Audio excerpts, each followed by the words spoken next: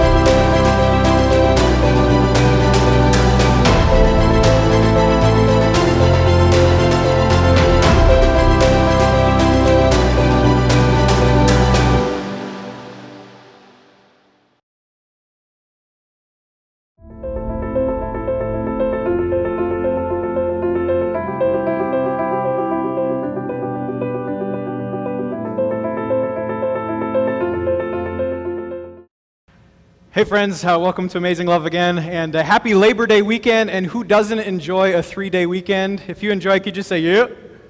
All right, yeah, and do you know, just as a side note, rest is actually a biblical concept. Yeah, it is. In fact, God rested after He made the world in 6 days. 7th day He rested. When He was in charge of a people, He said, one day you're going to rest. And that rest will not only be a physical rest, but it'll be a spiritual rest. And so that's what we've come to do, and welcome once again. As we get going today, I want to talk a little bit about the game of poker. And I think poker is an interesting game. Now, some of you might be thinking, Pastor, you're talking about poker in the church. Don't you know you shouldn't gamble? And just to let me say, if your temptation is gambling, okay, maybe you have to avoid it. But let's just say that you can do it for entertainment. You can do it with not a lot of money. Maybe it's just about like household chores. So again, at the end of the day, it's just a game. So do you permit me to talk about poker? Okay, thank you. Well, anyway, I was going to go in anyway, so... Poker's interesting because you have to make bets when you don't know what's coming. Now, I'm not an expert at poker, but I want to walk you through a hand of Texas Hold'em. So let's say the first thing that happens is you get your 2 cards, and I got 2 cards here. I'll put them on the screen so you can see what I'm playing with. And right away when I get my 2 cards, if you've ever played poker, you have to say, okay, based on what I have to put a bet in. Okay, so let's just do that. I bet just to be in the game. Now, if you know the next step of poker, then the first 3 cards are dealt. This is called the flop. So I'm going to deal my cards. I'm going to show you what I have. Here we go. All right, no tens. Now at this point you bet again, and you still don't know what's coming, and 2 cards are left, both the turn and the river. And you have to say, do I want to keep playing the game? Do I fold at this point? Do I call or do I raise? Well, let's say for the point of argument, I'm just going to call it. I'm going to bet what everyone else is betting, and I bet again even though I don't know what is happening. I don't know how it's going to turn out. So here comes the next card, the turn. And I don't know if you play poker, but is this a pretty good hand so far? Yeah. And I'm feeling pretty good about it. So I don't want to put off anything else. I'm going to play my poker face as best I can. So I'm not going to fold. I'm just going to call once again and do the bet that everyone else is doing. And so I can get to the final card, which we know as the river. So the river comes, and the river is... This is a pretty good poker hand. 4 of a kind. So what I'm tempted to do here is something called going all in, or betting the farm. And so because I have 4 of a kind, one of the best hands, it's one of those moments where I'm going to push the chips to the middle and intimidate and see what's going to happen. But the reality is, I don't know if I'm going to win the hand, do I? The reality is, I still have to wait for the reveal. I have to figure out at that point, as I go all in, whether or not going all in was really a payoff. Faith is like poker, isn't it? That's my point. Isn't it true that God will often ask you to bet some things of your life, bet some things, put some chips in when you don't know what is coming? That was true of Abraham. The first part of his story, God shows up to Abraham. He says, I want you to go to a land you've never been to. I want you to bet on me that it's going to work out, even though you don't know the people, you don't know the economy. It's like having those first two cards in hand, not knowing what's going to happen. Where we catch Abraham today, though, is the showdown. And where we catch Abraham today is when God says, I want you to put all the chips on the table, not knowing what the reveal will be, not knowing what comes in store. That's the test that Abraham has. But first, let me catch you up and tell you what happened. Last year, if you were here during the series, last week we explored how he had a sin deja vu, how he had a blunder that he did not once but twice. Well, what we skipped is how Abraham finally had a child. Finally, after 25 years of waiting, he had a son named Isaac. And does anyone remember what Isaac means? It means laughter. Good job. Paying attention. That's great. And you had to think they were laughing when he was born. Here you have a 100-year-old dude and a 90-year-old lady who are laughing again that they could have a child, that the son finally came. You can imagine the joy. But now God asks, after I have given, I'm going to take away. Now God shows up and he asks, will you give that child back to me? Will you go all in when you don't know how it'll work out? Now, dear Christians, this applies to our own life. I believe if you've walked with God for a long time, if you're a Christian, by the way, if you're not a Christian, we're so glad you're here. And if you're watching online and you're not a Christian, I commit to you, I'm going to tell you why we think Jesus is awesome, why you should be here, and so glad you're watching. But anyway, but if you are a Christian, do you know at one point or another, you're going to walk with God and he'll give you a similar test? I believe so. And here's the test. The test is to go all in when you can't see what's coming. Go all in when you don't know how it's going to work out and you don't have the responses or the answers that you need. He might ask you to go all in when it comes to your career. Go all in when it comes to your job. Go all in when it comes to your kids, your spouse, your family. All the chips on the table, not knowing the reveal. Let's hear how this happened with Abraham's story. Let's see what God was asking. Genesis chapter 22, we're going to dive in and then we're going to explore this, okay? Genesis 22. It said, sometime later God tested Abraham. He said to him, Abraham, here I am, he replied. Then God said, take your son, your only son, whom you love, Isaac, and go to the region of Moriah. Sacrifice him there as a burnt offering on a mountain I will show you. Early the next morning, Abraham got up, you got to respect his obedience, and loaded his donkey. He took with him 2 of his servants and his son Isaac. When he had cut enough wood for the burnt offering, he set out for the place God had told him about. On the third day, Abraham looked up and saw the place in the distance. He said to his servant, stay here with the donkey, while I and the boy go over there. We will worship, and then that's faith, we will come back to you. Abraham took the wood for the burnt offering and placed it on his son Isaac, and he himself carried the fire and the knife. As the 2 of them went on together, Isaac spoke up and said to his father Abraham, Father? Yes, my son, Abraham replied. The fire and the wood are here, Isaac said, but where is the lamb for the burnt offering? Abraham answered, God himself will provide the lamb for the burnt offering, my son. And the 2 of them went on together. When they reached the place God had told them about, Abraham built an altar there and arranged the wood on it. He bound his son, Isaac, and he laid him on the altar on top of the wood. Then he reached out his hand and he took the knife to slay his son. But the angel of the Lord called out to him from heaven, saying, Abraham, Abraham!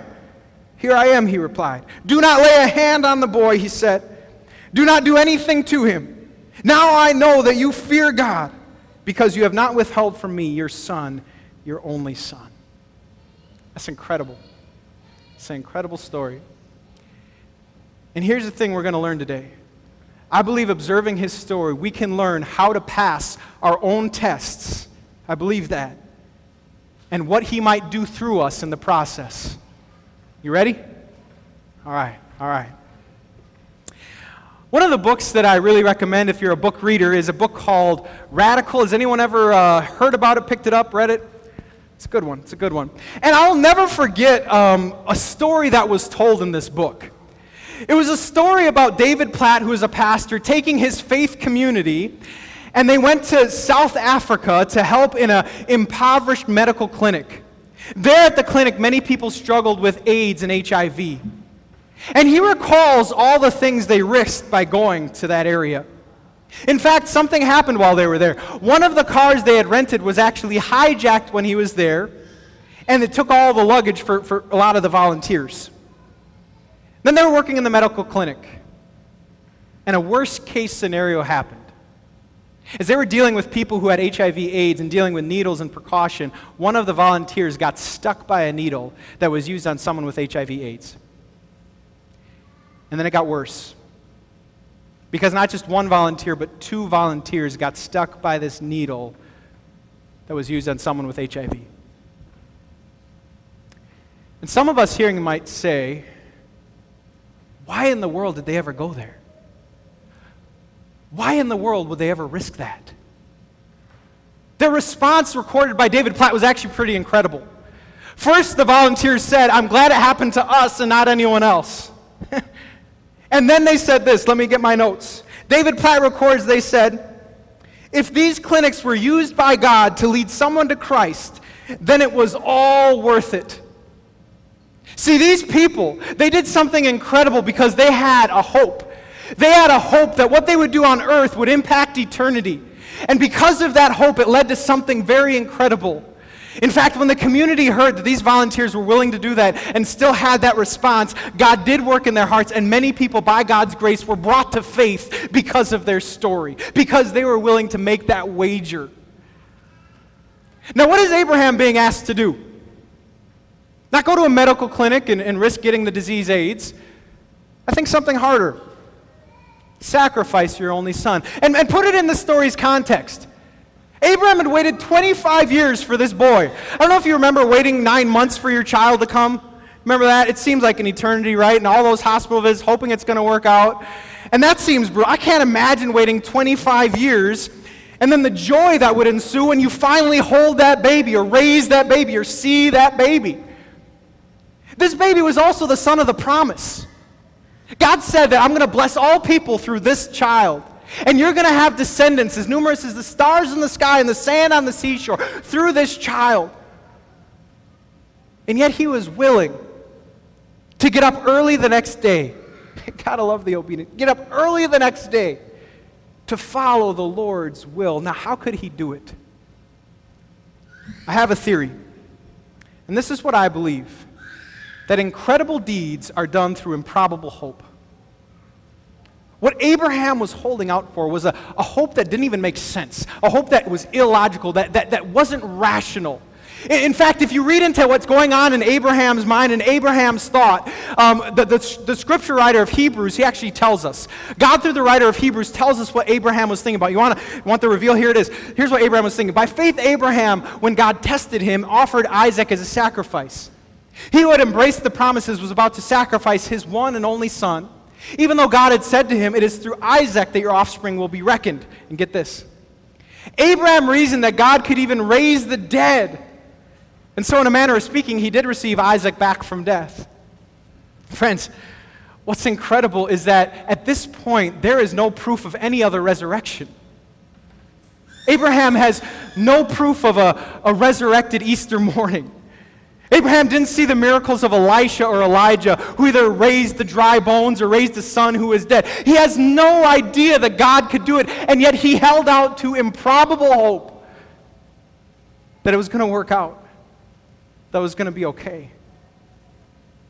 It's the same thing I believe those volunteers did. They held out what we would call crazy, improbable hope, to wager an earthly existence for eternal impact. That's just crazy, right? Dear friends, here's the first point. When you go through tests, you need to know this. You need to know this. Perk your ears up. When you are in the midst of that test, here's the truth. It won't make sense. You won't see how it ends. You can't see how it ends. In fact, that's the essence of the test. I consider all the people who may, have a situation where they feel like tithing would be crazy. Giving money to God would be crazy in the midst of what's going on financially right now. Giving faithful first fruits, that's just illogical right now in this point of my life. Or maybe there's someone who goes to a job and just says, ethics? Ethics were gone a long time ago. If I try to bring ethics back, do you know how illogical that would be right now? Or how about acting morally in spite of what we feel?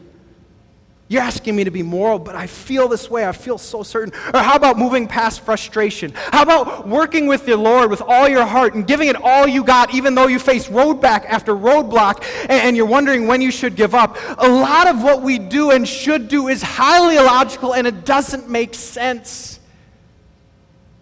But Abraham held out.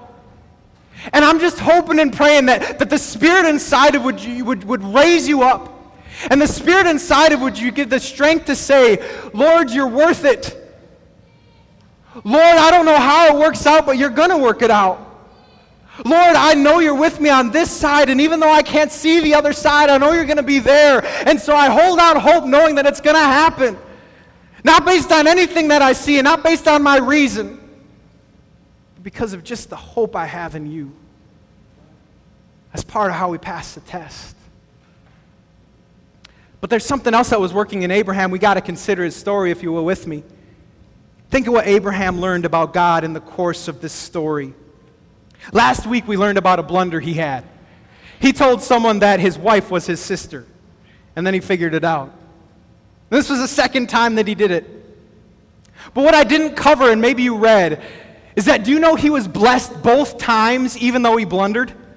Pharaoh, when he gave back the wife, also gave him a lot of riches, if you read the account. Abimelech, when he gave back the wife, also gave a lot of riches. So he was blessed in spite of a blunder. What did he learn about God? You consider when he had that victory against the 5 kings, if you were here. Abraham says, I'm going to go, just the household that we have here, and try to defeat 5 kings to rescue my nephew Lot. And they do it. What do you think Abraham learned? Or you consider Abraham's story when he bartered for Sodom and Gomorrah and he said, if there's only 50, 40, 30, 10, then will you still spare the city? What did he learn about God? Or what did he learn when that baby was born and a 100-year-old man held this child in his arms? Here's what I believe. He learned God's love is greater than he had once imagined. It went higher and deeper and wider and longer than he ever knew, even when he started this. God's love is greater. You want to pass the test? You got to remember that love, because I believe incredible deeds are inspired by love. If you'll permit me, I remember being at a dance with my wife, but she didn't know she was going to be my wife. We weren't even dating. I would say I think she wanted to date me, but I don't know. And we're at this dance, and they play this punk rock song, and a mosh pit ensues. I'm talking with my future dating person who would be my spouse, and she basically challenges me. She says, they're moshing. Aren't you going to go mosh? What do you think I did? I moshed, my friends. I was jumping higher. I was shoving out of loving. That's what you do in a mosh pit. I was doing all the things in a mosh pit just because the lady wants me to mosh. I mosh, my friends. That is just what love does. You know what I'm saying? All right. Well, this is the story of Abraham. Do you know this story? It shouldn't be titled The Test. It shouldn't be titled A Crazy God. It shouldn't be titled A Sacrifice. It should be titled Abraham's Love Story. It could be written by Nicholas Sparks, my friends, because what it finally is Abraham declaring to the world, you come first. It's crazy, I'm going to do it. I jump higher, I push more, I don't care. I'm going to rise up and do what I know because I know the Lord's love. And I'm actually here to tell you of a greater love. Because what we have here is one of the most beautiful foreshadowings that we ever see in Scripture. Let me tell you about something greater, my friends. It's why we came. If you're watching, if you're new to Christ, this is where you need to perk up, my friends. There is a greater love. See, there is this story that we believe at Amazing Love of a greater Father willing to give up a greater Son. There is a story of a greater son of promise. Not one of 25 years, but one of 2,000 years. There's a story of a greater sacrifice where the knife would be traded for nails and the wood of the altar would transform into a cross. There's a story of a greater confusion, not of a child who asks where the sacrifice is, but of the sacrifice asking, why have you forsaken? And there's a greater victory, a greater 3-day journey, one greater than Abraham walking back with Isaac, his son, safely in his arms. It's of a greater 3-day journey when there was a grave and now an empty tomb where Jesus rose up and said, I have conquered, I have passed the test, and you have won because of me. And Jesus proved through all that he has done, greater love has no one than this, that one laid down his life for his friends, and that's what we are. That's what this place is all about. You have come to hear ultimately that you are loved in a way that I believe was greater than you've ever imagined. But I ask you, where's your love? Where's your love? If God asks you today to put it all in, to bet the farm, put the chips on the table, could you do it? Could you be willing to sacrifice comfort? Willing to sacrifice security, dreams? What about those children who are ultimately God's? That's what we learn. Do you know that? They're ultimately God's gift to us, or spouses, or family. Isn't it true that the heart is a bit messy? You know, the first commandment was to love God with all your heart, soul, and mind. And isn't it true this is very hard to do? And I don't know if we ever get it right. But I believe through the knowledge of his love and the knowledge of forgiveness, we can strive harder. I would love for us to leave committed to this day saying, Jesus, if I have you, I have enough. Jesus, if I have you, I have all that I need because you hold all things in your hands. I would hope that the Spirit works in you in the knowledge of God's love to just declare today, if I have you, it's enough, God, it's enough. In fact, I want to prompt you, if you're okay with it, to prompt me to confess with me this statement. So all of you, if you are ready, if you're feeling it, if you want the Spirit to work inside of you, say this with me, okay? We begin. If I only have you, I have enough, for in you are all things. And if you get there, if you've ever been there, you know that's a sweet spot, isn't it? It kind of makes you untouchable because it doesn't matter what's going to happen. It doesn't matter what he gives or takes. It doesn't matter how things turn out because all I need is you. It's a sweet spot, my friends. You know, it kind of reminds me of poker. And this experience about putting all the chips in and remember the hand that I had and going all in. Well, we haven't considered the hand of God. You want the reveal? Here's the reveal. I believe God is holding this. Do you remember what cards we had? Does anyone know what this makes? A royal flush. Can you beat a royal flush? You sure can't. Here's God, right? I got the royal flush. I am the royal king. But I believe what God is saying, yeah, I took all your chips, but guess what? You're on my team now. Guess what? You have access to all the chips I own, which is everything. You're going to be just fine in this game called life. I hold people. I hold money. I hold opportunities. And especially I hold you in the palm of my hand. You lost your chips, but you gained all of mine, my friends. That's the reality. So that's how we get through. That's how we pass the test. But if you're okay, I wanted to close just by discovering 2 things I believe God can work in us as we go through this process. 2 things that I believe God can work in us is if we're willing to bear up under the test. And right now it reminds me of doing homework with the kids. Anyone getting back into that schedule, doing homework with the kids? Yeah. And I'm getting back and doing a little bit of homework with my kid Bella here, which is pretty awesome. And Bella has learned that doing homework with Dad probably isn't that fun because what I usually do when she asks me a question is I say, what do you think? Right? And sometimes I'll even give her like a 2-minute countdown. Like, okay, I know you're struggling here. I'll give you 2 minutes. If you don't figure it out in 2 minutes, Dad's all yours, right? She's learned that I flip it back to her. So, and here's why. I don't want to be mean. I really don't want to be mean. But here's why. She shook her head. It's awesome. Anyway, I know she knows. That's it. You ever been there? Like, I know that she has the capability to figure this thing out. I know she knows. And here's the reason I do that. I just want her to know she knows. Make sense? I know she knows. I just want her to know she knows. Right? There we go. That's a lot of no's. When God shows up and gives us our test, do you really think it's for Him to figure out where we're at? Does God not know where we're at today? Does He not see your heart? Did He not know this about Abraham already? It isn't about showing anything to God or proving anything to God. Guess who it's proved to? He's trying to prove something to us about where we are and what we already know and how far we have come. See, the reality of a test.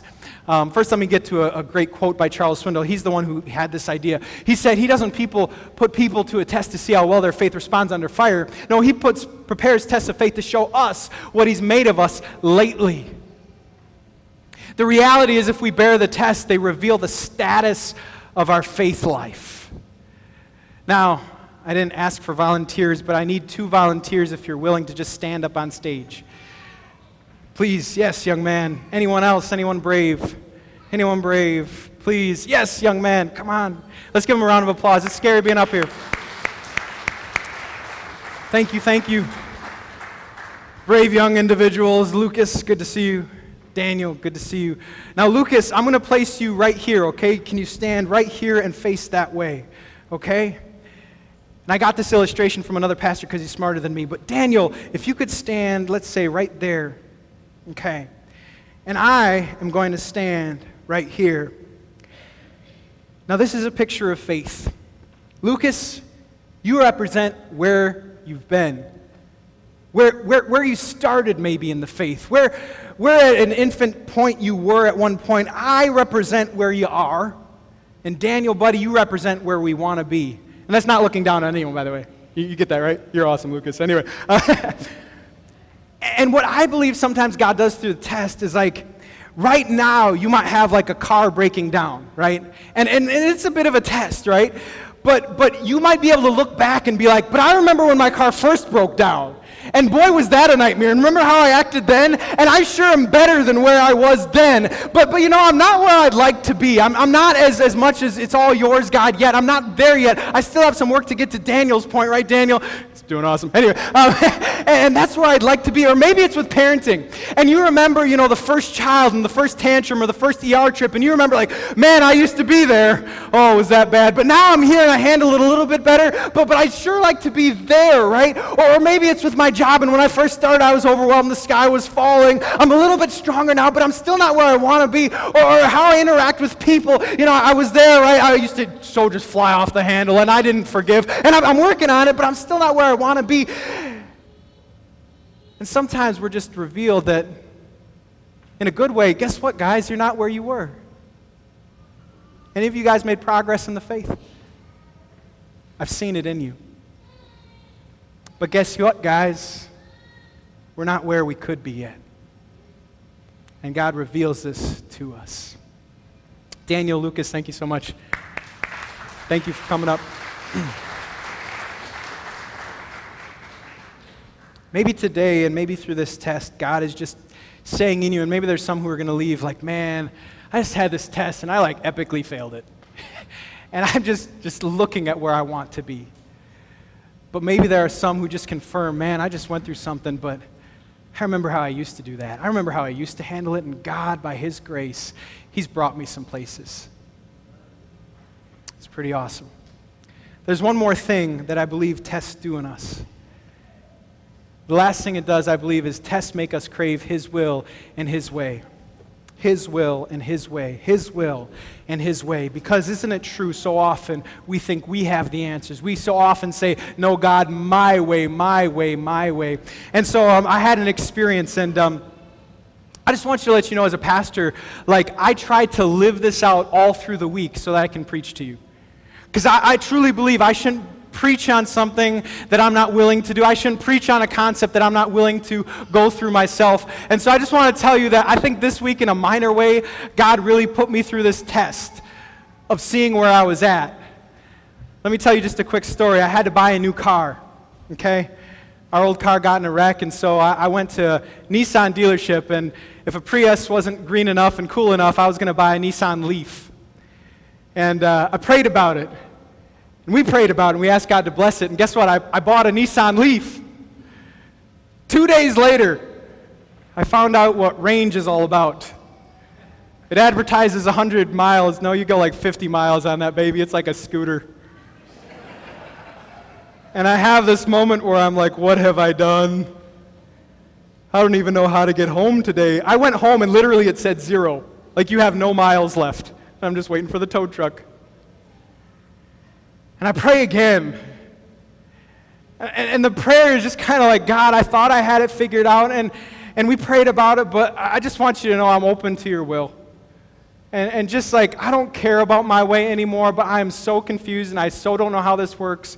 Lord, just you have your way. And so I did something ridiculous. I wondered if the car dealership would take it back. Do you think car dealerships are known for doing that? Well, they did. And they gave me the value that I bought it for if I would just buy a trade-in. So they worked with me that way. And there was never any way I was ever going to buy a minivan again. But I did, my friends. Because at the end of the day, honestly, as much as I love cars, and if you have a Mustang, I think you're cool. I do. And if you have a Porsche, even better. That's awesome. It's all God's anyway, so let's not be weird about that, right? But at the end of the day, I learned as much as I love cars and think they're cool, do I need a car? Do I need a cool car? No. I just want God's way in my life. That's it. I was so confused. I was so humbled to go back and suck my pride in and say, can you take it back? Do you know what that took? But I tell you, I've never wanted his way more as he put me through that.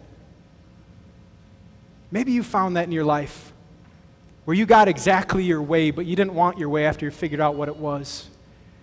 And I would convince you his way is better. We have only a peephole of knowledge. He holds the crystal ball. The best thing we can pray is have your way, Lord. And if your way happens, that's enough. So may God bless us. May he show you how to get through. May he teach you what he's doing in the process. Amen.